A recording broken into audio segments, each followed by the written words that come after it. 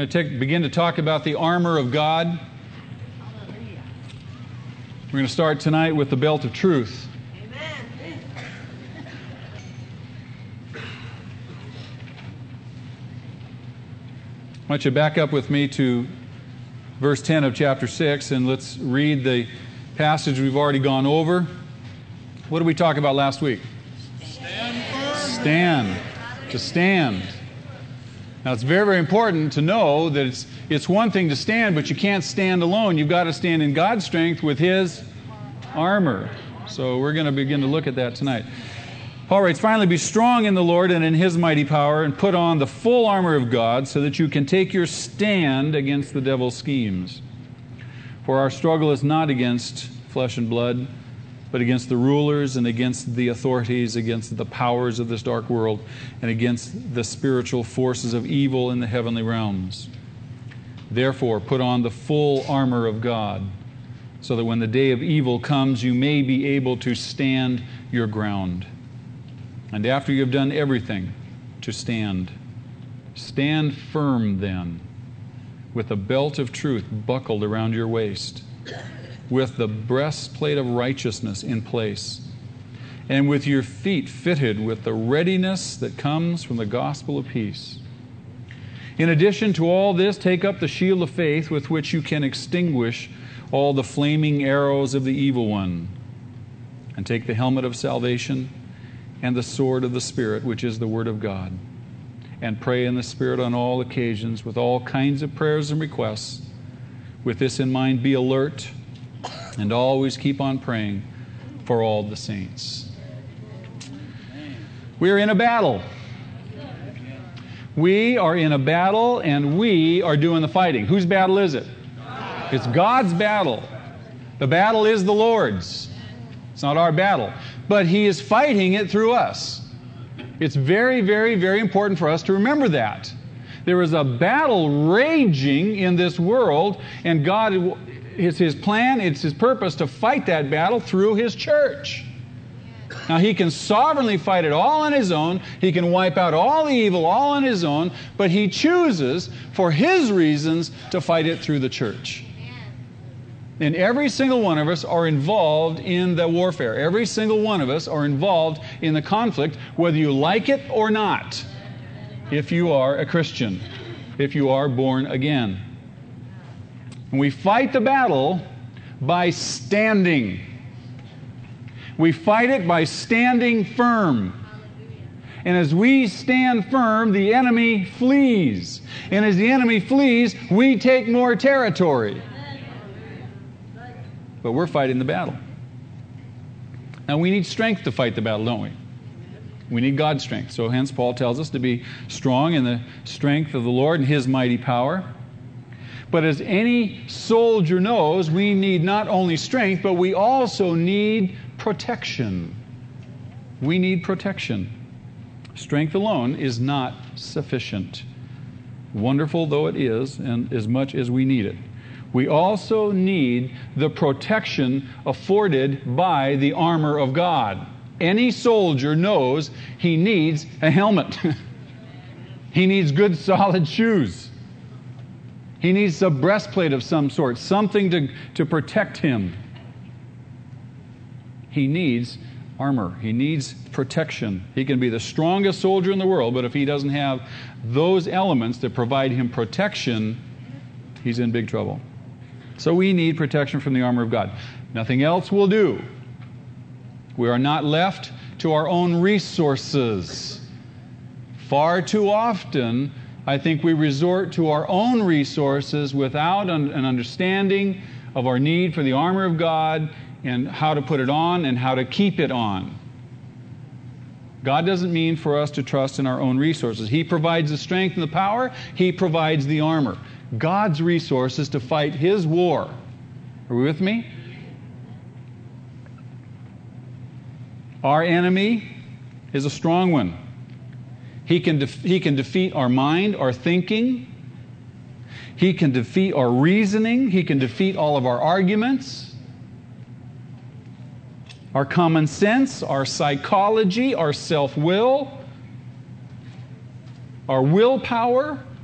and everything else that we can throw up in terms of our human resource defense.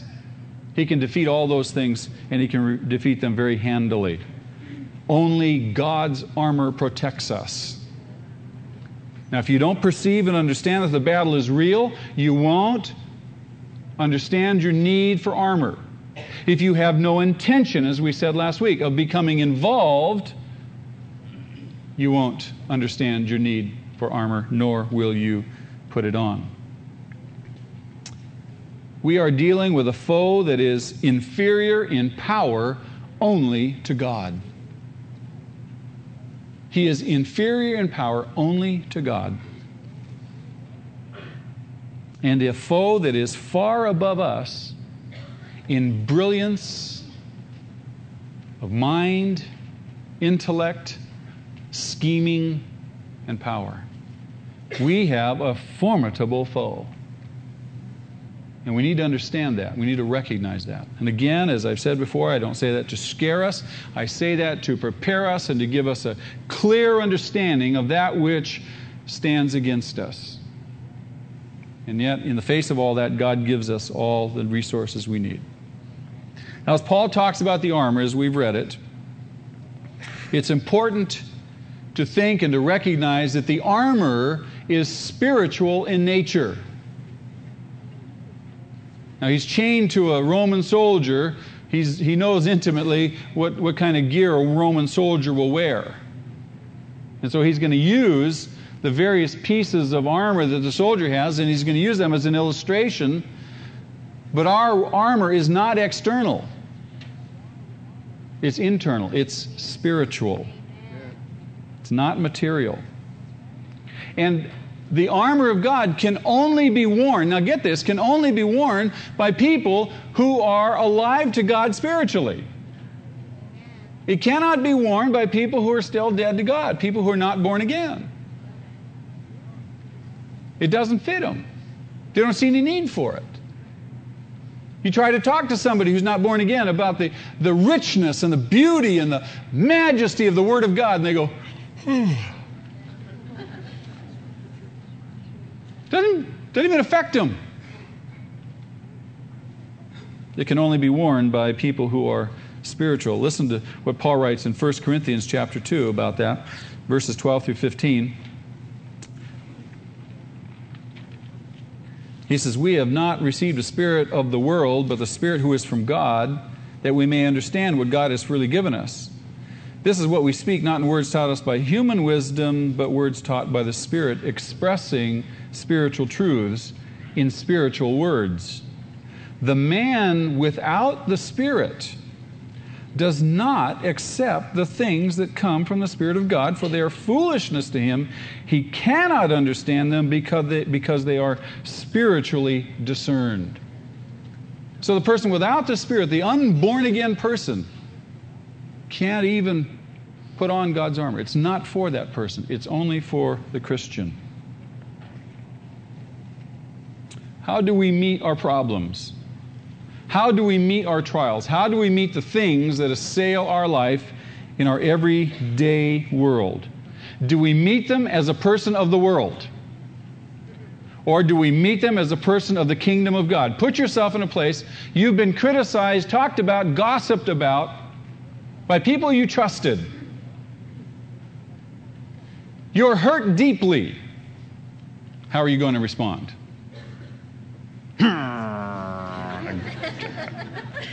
How are you going to respond?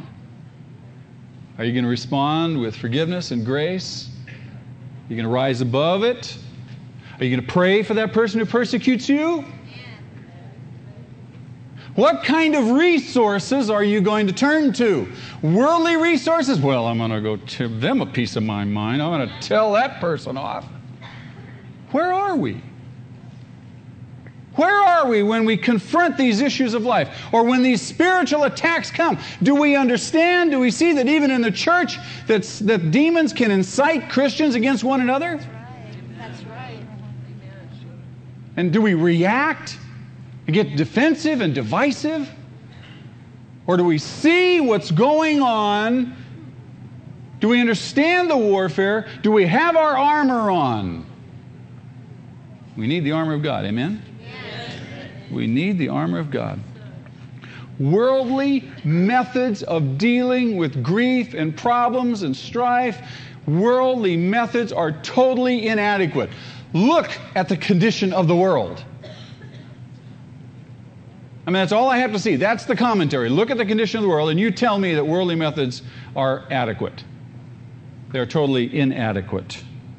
Again, in 1 Corinthians chapter 3, verses 18 through 20, Paul writes there, he says, "Do not deceive yourselves. If any one of you thinks he is wise by the standards of this age, he should become a fool so that he may become wise." Don't trust in the wisdom of this world.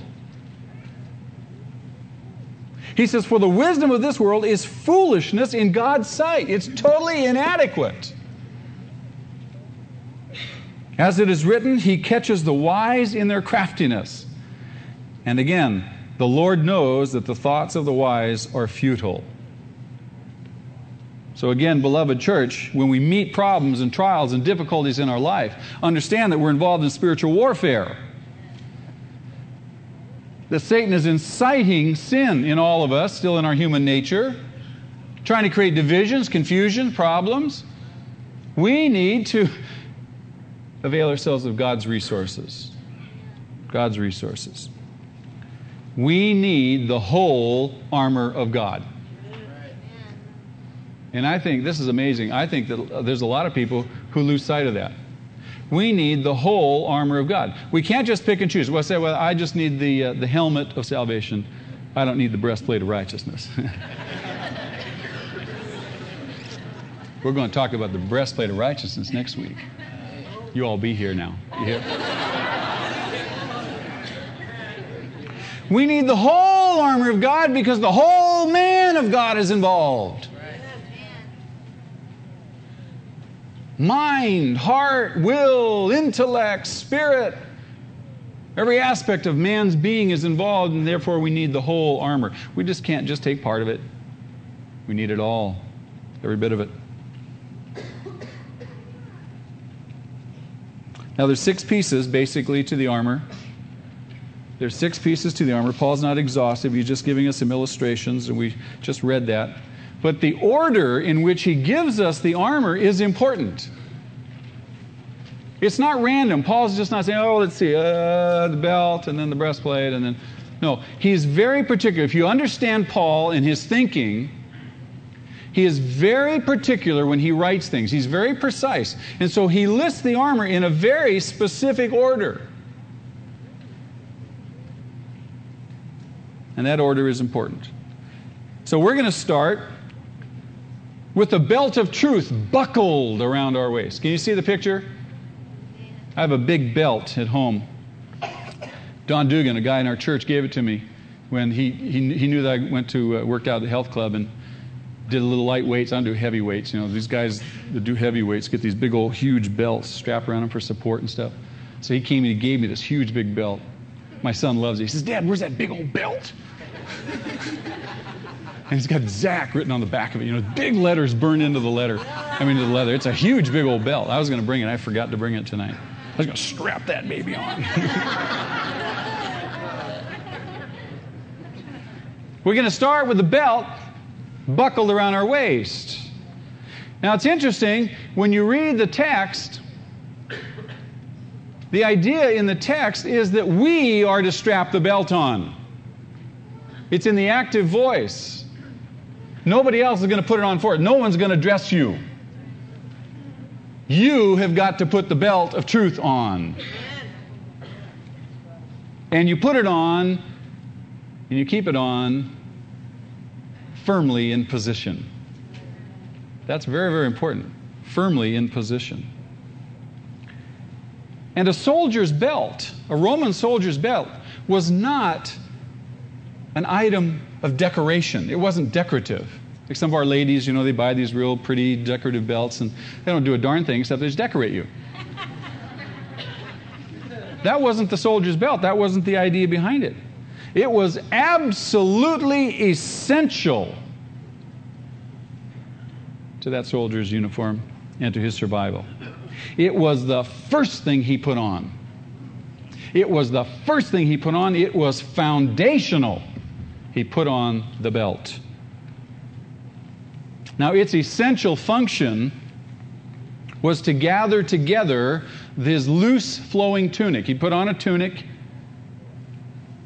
and it was sometimes long, and it was loose, covered his body. And if he was going to go into battle, he'd put this belt on. It would cinch that tunic up, keep it in place so he could have freedom of movement. It would also provide support for him, both abdominal and back support. It would possibly be a means whereby he could hang his sword upon it, if necessary. It would protect the vital midsection against injury.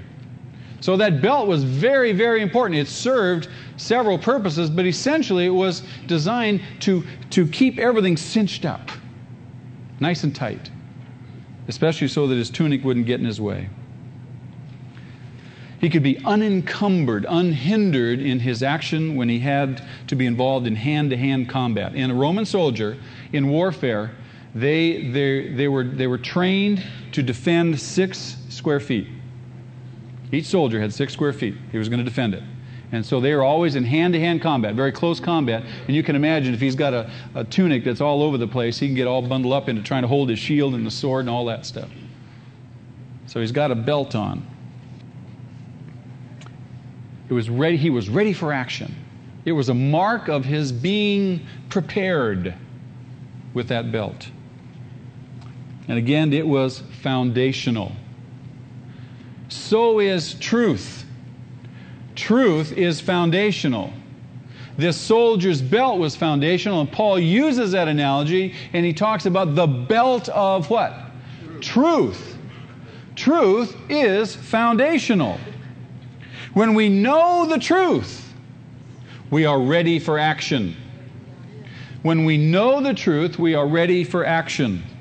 The loose ends of our life, the stuff that's kind of flapping in the breeze, can in a sense be hemmed in by the belt of truth. You know what I'm talking about? We got a lot of loose ends in our lives, don't we? Things we don't know what to do with, don't know what to do about them. They trouble us, grieve us. We get all upset over things. When we understand and know the truth, truth is foundational, all that stuff is tied up and hemmed in by that belt of truth. Do you remember Pilate? Jesus was standing before him, and John records in chapter 18 of his gospel, verse 37, Jesus is standing before Pilate, and Pilate's interrogating him, and Jesus says, I was born for this reason, to come and testify to the truth. And he said, whoever is for the truth is with me. Think of that statement. Whoever is for the truth is with me.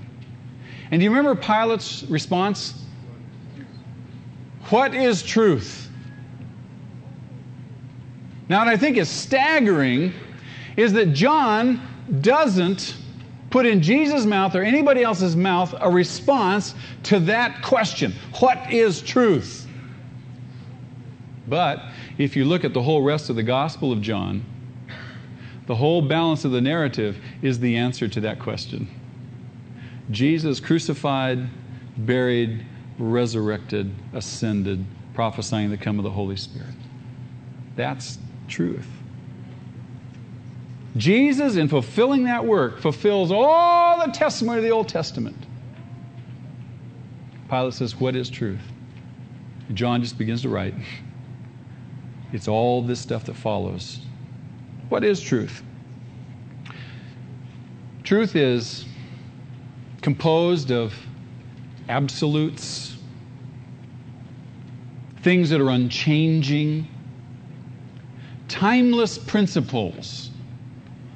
Absolute, unchanging, timeless principles. Principles. A principle is something you can extract from one culture, you can transpose it 2, 4, 6,000 years and apply it to another culture. Principles are always applicable. The Scriptures are full of truth. They're full of principles. When we read and study the Scriptures, we don't read and study the Scriptures just to understand the minutia. We read, we mine the depths of the Scriptures to say, what is the principle here? What principle can I learn? What principle of truth? So what is truth? What is truth? Absolute, unchanging, constant principles, isn't it? Timeless. The truth is, in this context, when Paul talks about the belt of truth, the truth is the Word of God. It's the Word of God. Now someone's going to say, well, wait a minute. It says later on in that passage in Ephesians that the Word of God is the sword of the Spirit. Well, that's it. That's true. It is. But see, the belt of truth is also the Word of God, looked at in a little different manner. There's a difference between truth as a whole and truth in separate portions. Let me give you an example. In Matthew chapter 4, do you remember when Jesus was being tempted? Jesus had on the belt of truth. He knew the Word of God, didn't he? He was prepared. He was ready. He was standing his ground. He had on the belt of truth, but he was using the sword of the Spirit when he was saying, "It is written." He was using the Word of God in small portions. He was parrying the enemy's attacks. And he was standing his ground. He had his armor on. He knew the Word of God. He had the belt of truth. Therefore, I suggest here in our passage that the belt of truth represents the whole truth, the Word of God, in total. The belt of truth. Now, some would say, well, also, the belt of truth is an attitude of truthfulness. Well, there's something to that, except you can't just have an attitude of truthfulness unless you have the truth. So you got to have the truth if you're going to be truthful. It's not a matter of just being sincere. Lots of people are sincerely wrong. Now, the word truth in our context here is a knowledge and a belief in the truth as it is in Jesus Christ. When Paul talks about the belt of truth, the truth that we're talking about, that he's talking about, is the truth, the knowledge of, the belief in the truth of God as it has been revealed in Jesus Christ. Fully revealed. Doesn't Jesus, if you read John's Gospel, you go through all through John's Gospel, and Jesus is constantly saying, John puts these words in his mouth, I tell you the, do you see? In John chapter 14, verse 6, what does Jesus say?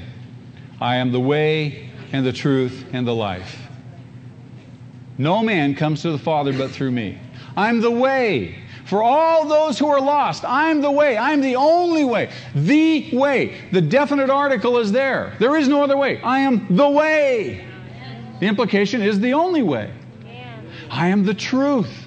For those who are in the dark, for those who are confused, I'm the truth. And I'm the life for those who are dead and dying. If you want to know the Father, come through me. He says, I have truth. I am truth. John again in his gospel, the first chapter, first verse, speaking of the Word, and the Word was with God, and the Word was God. In the beginning was the Word. The Word. Why would he pick that word? The Logos. The truth in the beginning. It's a play on Genesis chapter 1, verse 1. In the beginning, God. John picks that up. He says, in the beginning was the Word, and the Word was God, and the Word was with God.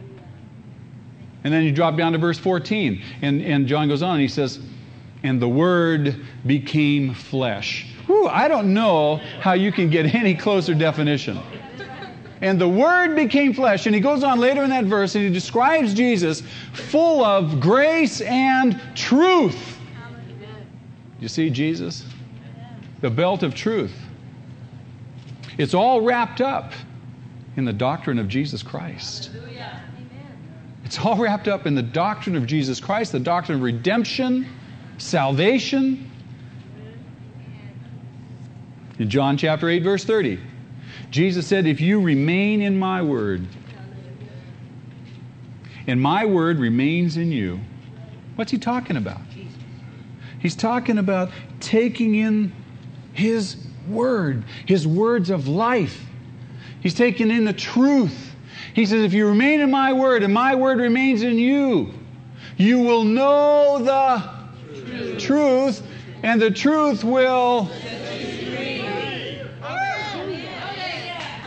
put on the belt of truth. It's foundational. You want to be set free? Put on the word of truth.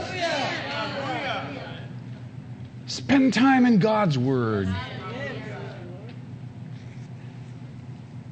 In John 17:17, Jesus' high priestly prayer. Jesus, in his prayer for the church, his prayer for the disciples, he says, Father, sanctify them in your truth. And he says, your word is the truth. Sanctify. The process of sanctification, the process of transformation of our lives day to day occurs when we've got the belt of truth on. The Word of God. Paul writes in Romans chapter 12, verse 2. Be transformed by the renewing of your mind. This idea of sanctification. How's your mind renewed? You just kind of sit there and go, renew. No, your mind is renewed as you what? Put on the belt of truth. As you meditate on the Word of God. Listen to what Paul writes in Colossians chapter 2, verse 8. This is rich. I love this. I'm sorry, chapter 2, verses 2 and 3. He says, my purpose is that they may be encouraged in heart, united in love, so that they may have the full riches of complete understanding. Listen to that. The full riches of complete understanding, in order that they may know the mystery of God, namely Christ.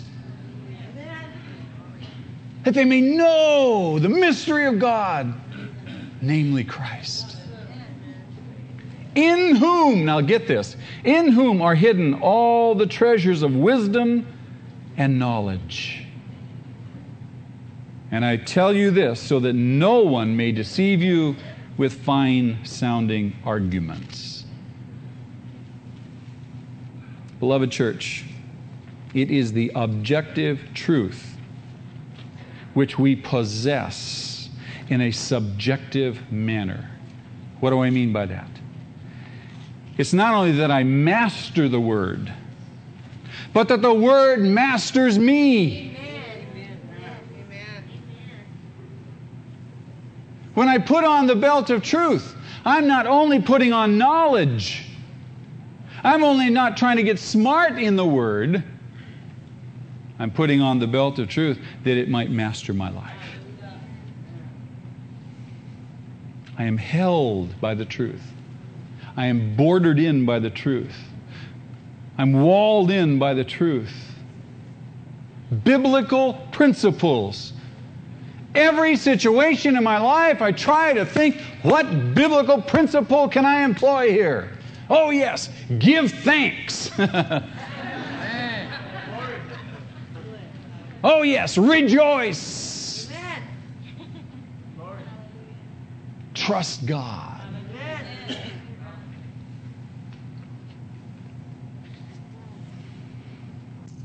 The Word of God is the thing that binds me. It's the thing that holds me together. It's the thing that puts me on my feet. It's the thing that gives me meaning. It gives me purpose. It gives me strength. It gives me direction. It gives me power. Guards my life. How do I put on that belt of truth? Just exactly how do I put it on? Well, how do you read the Bible? Do you look at the Bible merely as an intellectual exercise? Do you read the Bible as you would read any novel just for enjoyment? Do you read the Bible in a hurry just to get through it? You do your quota for the day? All of us are guilty of that, aren't we?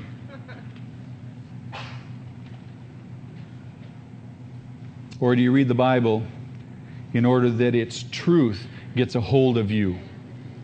Its truth gets a hold of you. That it governs your thinking. That it governs your attitudes, your behavior to the world, to the flesh, to the devil, to everything else, all your life experiences. Has the Bible got a hold of you? Do you think biblically? Or do you still think like the world thinks, expediently? No matter what happens, how are you responding? Not reacting, how are you responding? Responding has the element of thoughtfulness to it. Reacting, there's no thinking. Oh, I'm just going after it. How do you put on the belt of truth? You meditate in the Word of God. Amen. And the purpose is that the Word of God grabs you and holds on to you and encompasses you about and holds you in. That's how you put it on. Truth is the first thing we must put on. Truth is the first thing we must put on. Without it, we are completely lost. With it, we are secure. We are certain.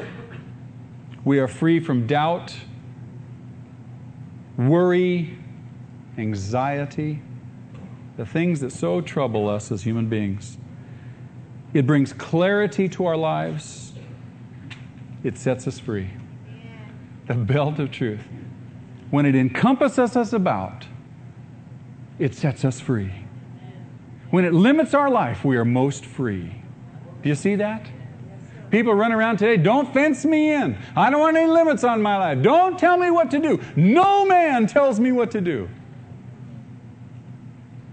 Jesus tells me what to do.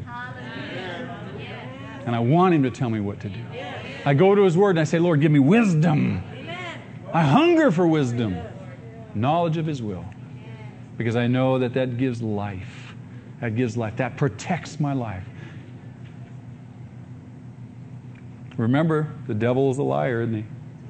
The devil is a liar. He is a filthy schemer. Disgusting schemer.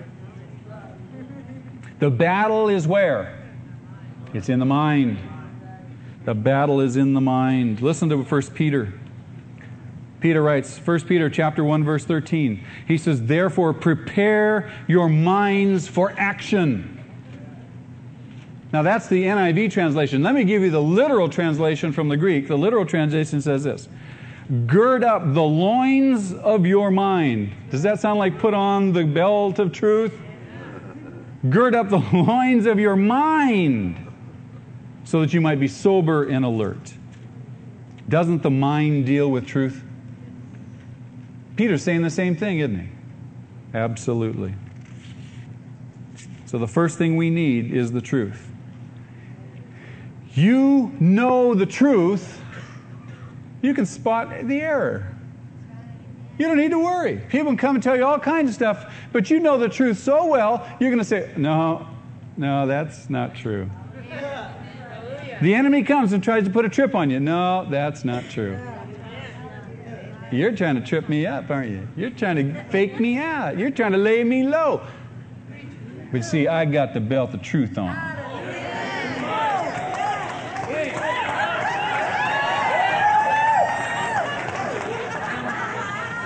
I'm going to get one of those.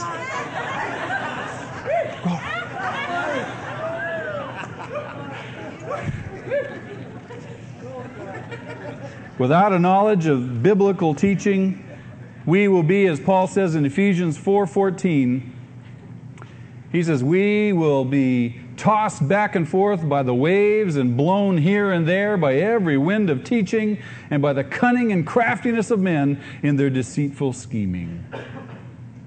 That's where we'll be, without sound biblical teaching, without the knowledge of the Word of God, without the belt of truth. Paul writes to Timothy in 1 Timothy chapter 4, verses 1 and 2. He says, the Spirit clearly says that in latter times some will abandon the faith and follow deceiving spirits and things taught by demons. And such teachings come through hypocritical liars whose consciences have been seared as with a hot iron. Beloved church, these can only be successfully countered with the truth of the Word of God. We must put on the belt of truth. The Word of God is absolutely, utterly vital to our experience in our life as Christians. This is clearly seen throughout the entire history of the church, from the first centuries on. The devil is continually trying to sow seeds of confusion and uncertainty in the midst of the church. In Acts chapter 15, the whole book of Galatians is written to the confusion surrounding the issue of allowing the Gentiles to be in the church. And in every letter, nearly every letter written to the churches by Paul, the issue of division in the churches is addressed, division between Jewish believers and Gentile believers. And the enemy is still doing that. The enemy is still creating division in the churches. In Acts chapter 20, Paul, as he prays with the Ephesian elders, as he's preparing to leave, he tells them that errors are going to creep in. Wolves are going to come from the outside. And unprincipled men are going to rise up from within their midst to lead people astray. Do you see? If you don't have the belt of truth on, if you don't know the Word of God, if you don't know biblical principles, if you're not allowing them to grab your life and govern your life, encompass you about, you are wide open for deception. You are wide open for deception. You won't know what end is up. You won't understand why your life is miserable. Remember what we said last week? Persecution is inevitable. Trials and difficulties are inevitable. But misery doesn't have to be. Misery does not have to be. If you know God's Word and you allowed His Word to take control of your life, His principles govern your life, you will be powerful, steady, strong, unflappable. In 1 Corinthians chapter 15, Paul writes that whole chapter as a polemic against the teaching of some that there's no such thing as a resurrection. That whole 15th chapter of 1 Corinthians, Paul writes against that lie and that doctrine. He says, yes, there is a resurrection from the dead. And he says, if there isn't, then we of all people are most to be pitied. The various New Testament letters, all the church councils in the early centuries of the church, the Reformation itself, Martin Luther, Calvin, Zwingli, John Huss, all the great reformers were bringing the church back to what? The Word of God. Amen. The belt of truth. The truth of God's Word, so that we might know the truth. So that we might know who, what, and why we believe. Who do we believe in? Hear, O Israel, the Lord your God is one. All right. We believe in one God who exists as three persons. Father, Son, and Holy Spirit. How would you know that except the Bible taught you? There's many, many cults today who don't have an understanding of the doctrine of the Trinity, and they're all over the map. The one single issue of all the cults is that Jesus is not God. He is a God. The whole New Age movement is you can be a God like Jesus. Do you believe in Jesus? Oh, sure. But if you don't understand who you believe in, what you believe about Him, and why you believe it, you will never, ever be able to lead that person out of the darkness. And you'll be confused when they come at you with all their memorized verses and all their training, and they're going to run circles around you. And you're going to walk away absolutely defeated. Belt of truth. What do we believe? What do we believe about man? The Bible tells us. The world doesn't give us the answers. The world doesn't tell us what is man's real problem. The world doesn't talk to us about spiritual warfare. Only God tells us. Only the Word of God opens our eyes and shows us these things. Why is there death? Why is there disease? Why are there wars? Why is there injustice? Nobody has the answers except the belt of truth, the Word of God. Is there any hope for man? Yes. What happens at death? There's one or two places. You see, all the history of the church, God has raised up people to come and to define and to clarify the doctrines, the principles, the truth of the Word of God, that we might know clearly beyond a shadow of a doubt who we believe in, what we believe in, and why we believe in it.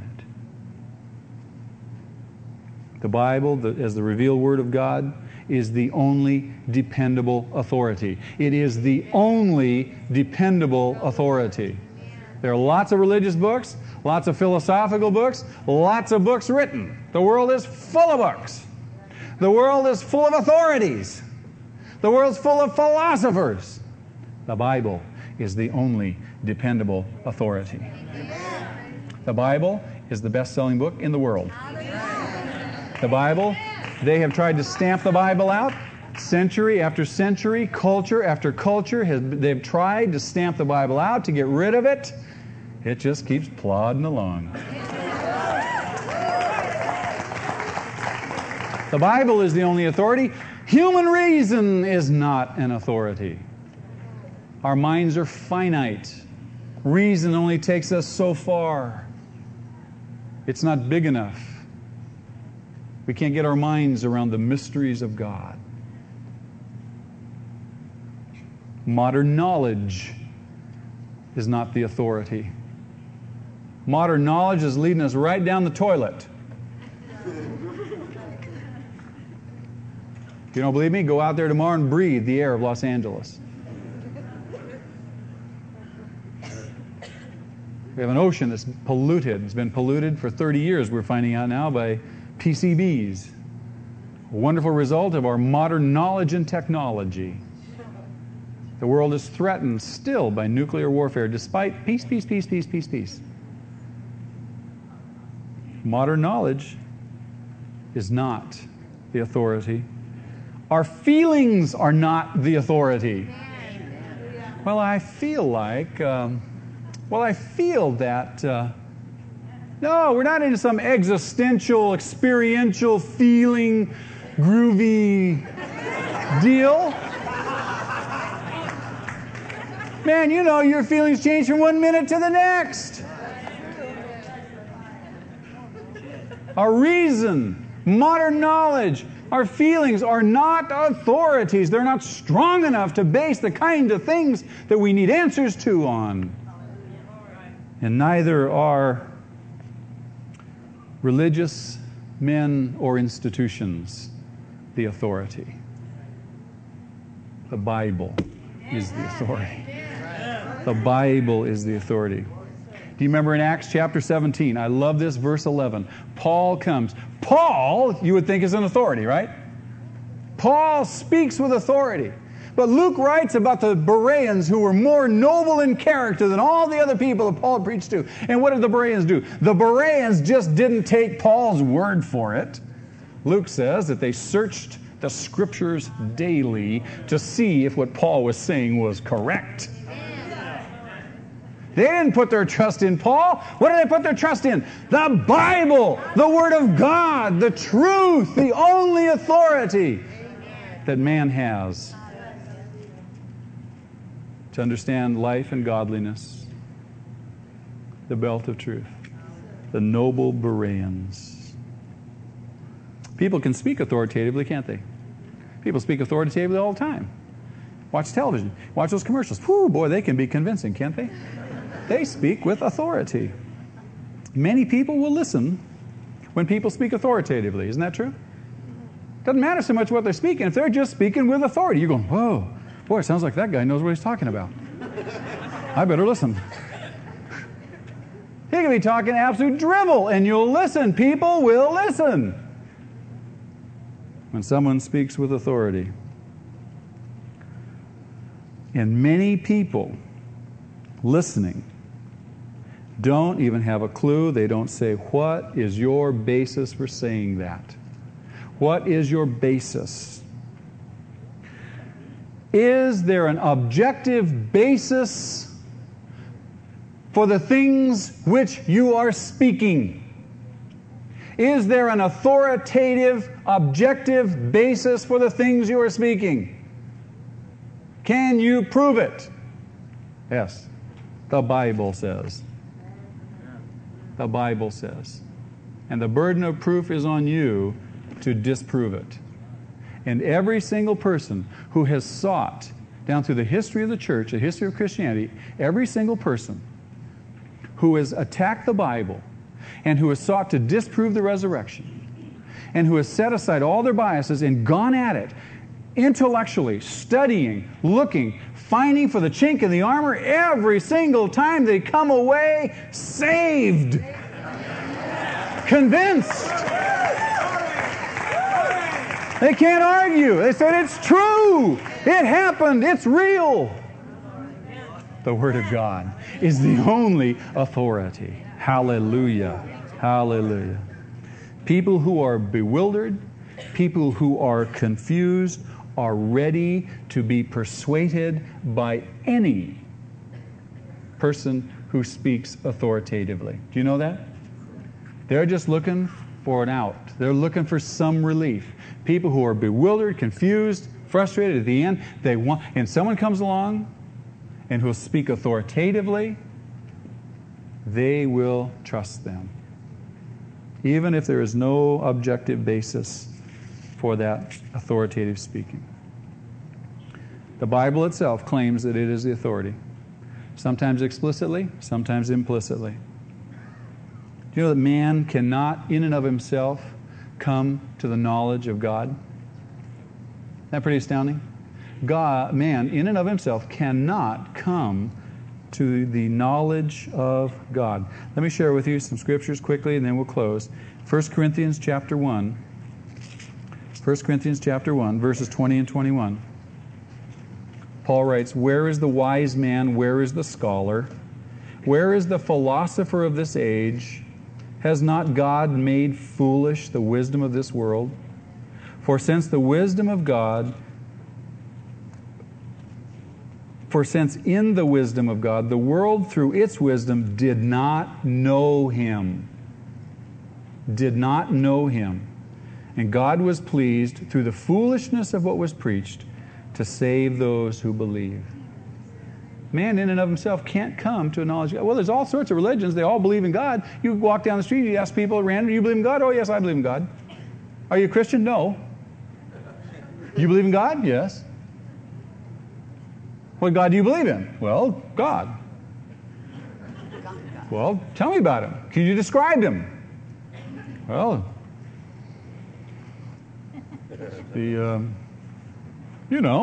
God." And then if they've managed to describe Him, the next question is, on what basis do you know this information? On what basis do you put forth this information? I would like to know that. In 2 Corinthians chapter 2, verse 14.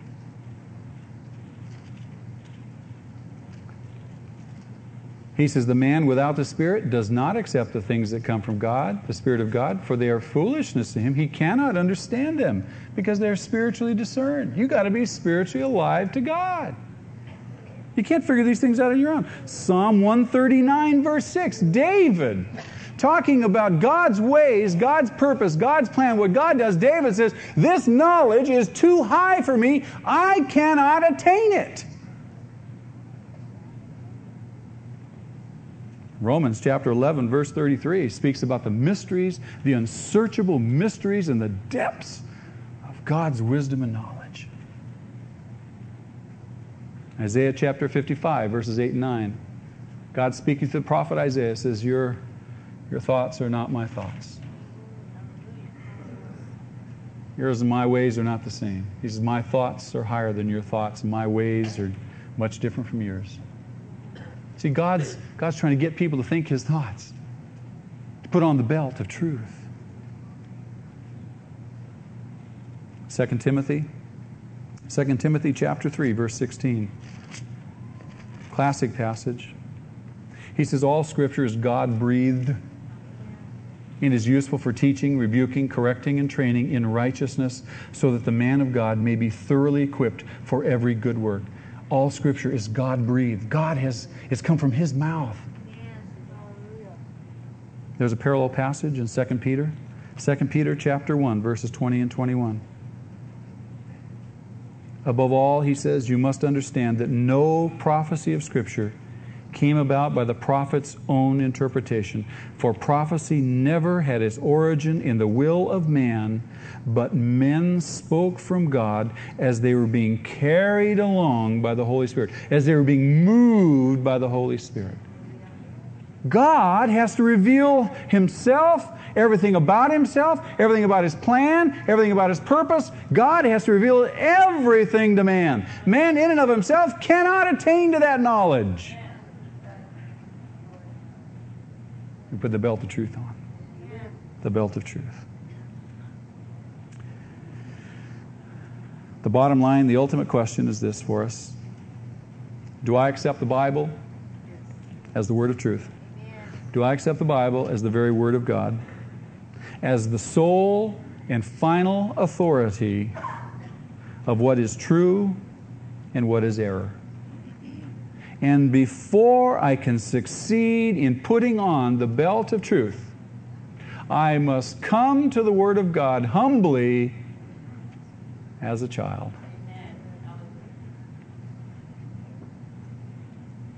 I cannot come with all my wisdom, all my haughtiness. I must come to the Word of God humbly, and I must say, teach me. I set aside all my body, teach me.